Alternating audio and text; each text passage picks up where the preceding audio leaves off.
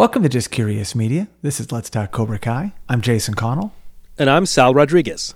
All right, Sal, we are back for a very unique and special episode. Yeah, this is like out of the universe, but in the universe. It's weird. It's sort of a hybrid story. Yeah. It belongs with us. It's here with us, but it's not really an avenue we've gone down before. No. This story really harkens back to the Karate Kid and all the talk of DQs and disqualification in tournaments, as Chad McQueen, Dutch, was DQ'd from the tournament, or headshots are legal or not. And we are talking about, most recently, karate debuted in the Olympic Games in 2021. Although they're calling them the 2020 Games because that's when they were supposed to be. But in the gold medal match for the men's 75 kilogram, which is 165 pound, there was a DQ at the grandest stage, Sal, and it went viral. Yeah, a couple things. First of all, remember DQ is disqualification, not Dairy Queen for you fast food lovers. No. If you're like me, an MMA fan, what you saw at the Olympics with this event and how it ended and whose hand was raised, it is the opposite of what you would see Yes. in a mixed martial arts match. Because the guy who was laying on the ground, knocked out, won the gold. Yeah, it's very interesting. This took place in Tokyo, August 7th, Saturday. Now, what they do, Sal, and I learned this by watching the fight, is in the Olympics, they shrink down from 5 weight classes to 3 weight classes. So some fighters will be in different brackets. For instance, this is the 75 kilogram is what they call it. So that's 165 pounds. But you might go against fighters that are 90 kilograms, near 200 pounds, 198 pounds. Yeah. And that's the case here, by the way. There was a big difference in weight between the two fighters. And there's a big age difference, too. Now, that's less uncommon, but one was 23, one was 29. Of course, one of the fighters was Saudi Arabian's Tarek Hamadi, 23 years old, and then Iran's Sajjad Ganjida, 29 years old. And he's a little bit bigger man. They actually fought in the pool play to a scoreless draw. So they've seen each other, they fought each other. Ganjida's a bigger guy, stronger, wants to get him in close, where Hamadi is much faster. Yeah, leading up to the knockout, from my perspective anyway, sitting in my apartment, it looked to me like Ganjide was winning. It looked like he had Hamadi on the ground, knocked off his feet a couple times. Yeah, he did some sweeps. He has the strength. He gets in close, and you're right. But Hamadi scored 3 points on one takedown early and had that 3-0 lead.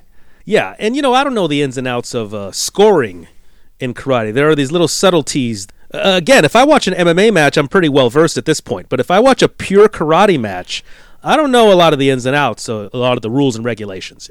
Yeah, exactly. And points are very interesting. There's an ippon, and that's worth 3 points, and that's what Hamadi scored. There's Yuko, 1 point, which Ganjida did score because it was 4-1 when the decisive blow took place. And there's a 2-pointer called Wazari. So very interesting. And by the way, Sal, the entire match is called a kumite. Now, kumite came to mind right away because in the movie Bloodsport, it's the name given to the deadly underground full contact fighting tournament to which the main character, Frank Dux, Jean-Claude Van Damme, is clandestinely invited. So I knew that name and I was like, wait a second, that's from Bloodsport. Anyway, that sets the stage for this fight. And so why don't you tell us then what took place? Well, what happened is Hamadi kicked Ganjide in the face, knocking him out, laid him flat on his back. Cold. Yeah, and it was an interesting kick because he kicked and knocked him out with his lead leg.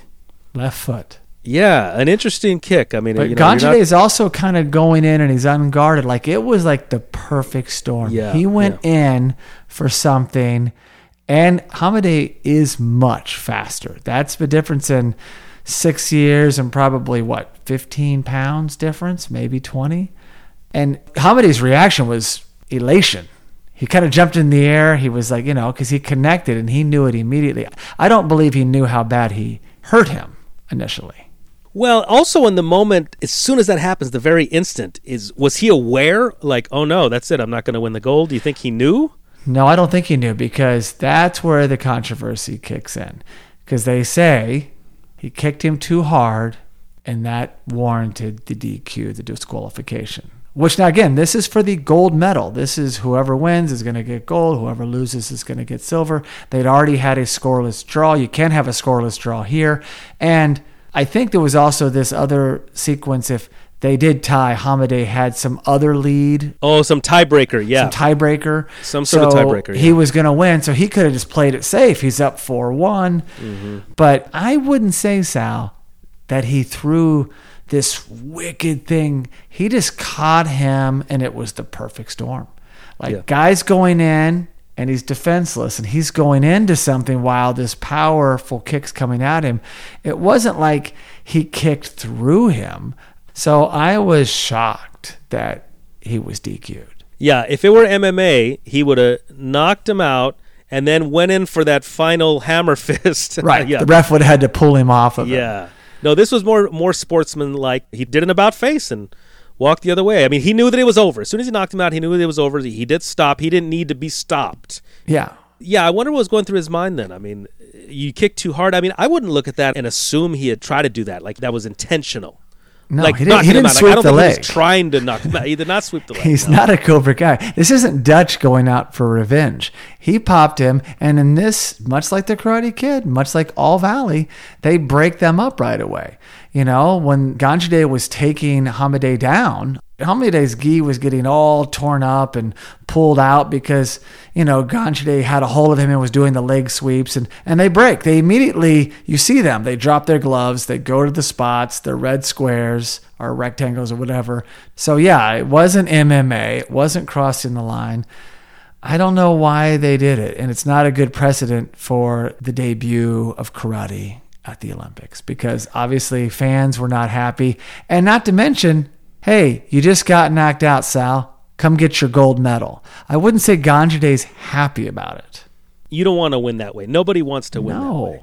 I would have loved to seen Ganjide give Hamadeh the gold, and they switch. Wow, interesting. Well, it would have to be, that would just be ceremonial and unofficial. Yes.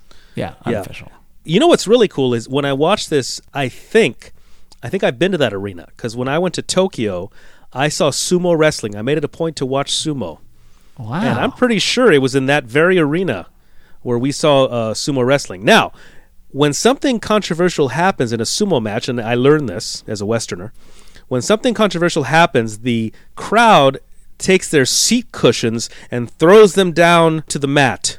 So if there were a crowd there, it would be entirely possible that people could have gotten their cushions and thrown it down there onto the mat. That place would have been covered, Sal. Part of the problem is that the authorities, let's say, the powers that be, they don't want the public perception, whether it be MMA in 93 or karate in 2021 Olympics. They don't want people to think, wow, this is violent. You got to maintain a certain image because obviously as a debut, you got to appeal to the people. Hey, look at karate, but it's not all bloodthirsty, right? Look, it's sports. You know, you have to let people know that it's sports. And if you see a guy get knocked out, that doesn't look so good. It's true. There's that fine line, and it's a judgment call. I don't think it was malicious. It wasn't as if he had been warned, and he had been doing that the entire time. Now, I did not see Hamadeh fight in other matches, so I don't know if this was part of his MO. I just know he was highly touted. The guy is incredible, Sal. That's for sure. He's the man to beat now at 23. He'll be in the Olympics probably again in 4 years. So, or maybe it'll be 3 years just to get back on track, right? But it's unfortunate. But if anything, it brought more eyeballs on karate. Yeah, and that's why we're here today. As an MMA fan, it's exciting for me. But as a Cobra Kai and Karate Kid fan, very exciting to see karate finally make its way to the Olympics. Yeah, absolutely. It really is. And, you know, now that we're gearing up for All Valley on Cobra Kai Season 4, and again, we haven't seen one in a while. We've only seen 3 historically in the Karate Kid Cobra Kai universe. I'm really looking forward to seeing more of this. If karate was not just in the Olympics and in All Valley. I'd probably watch it more on TV. Well, I got news for you. Jason. Okay. Season 4, Cobra Kai, in the All Valley, I believe Robbie will be fighting Tarek Hamadi. Robbie, look out. Robbie does have the new hairstyle, though. So. Oh, that's true. Robbie, protect your face. Keep your hands up.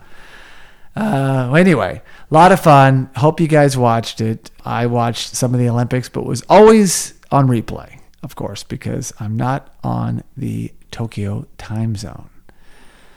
So that's it, Sal. Just a little tie in there, something new for us to cover.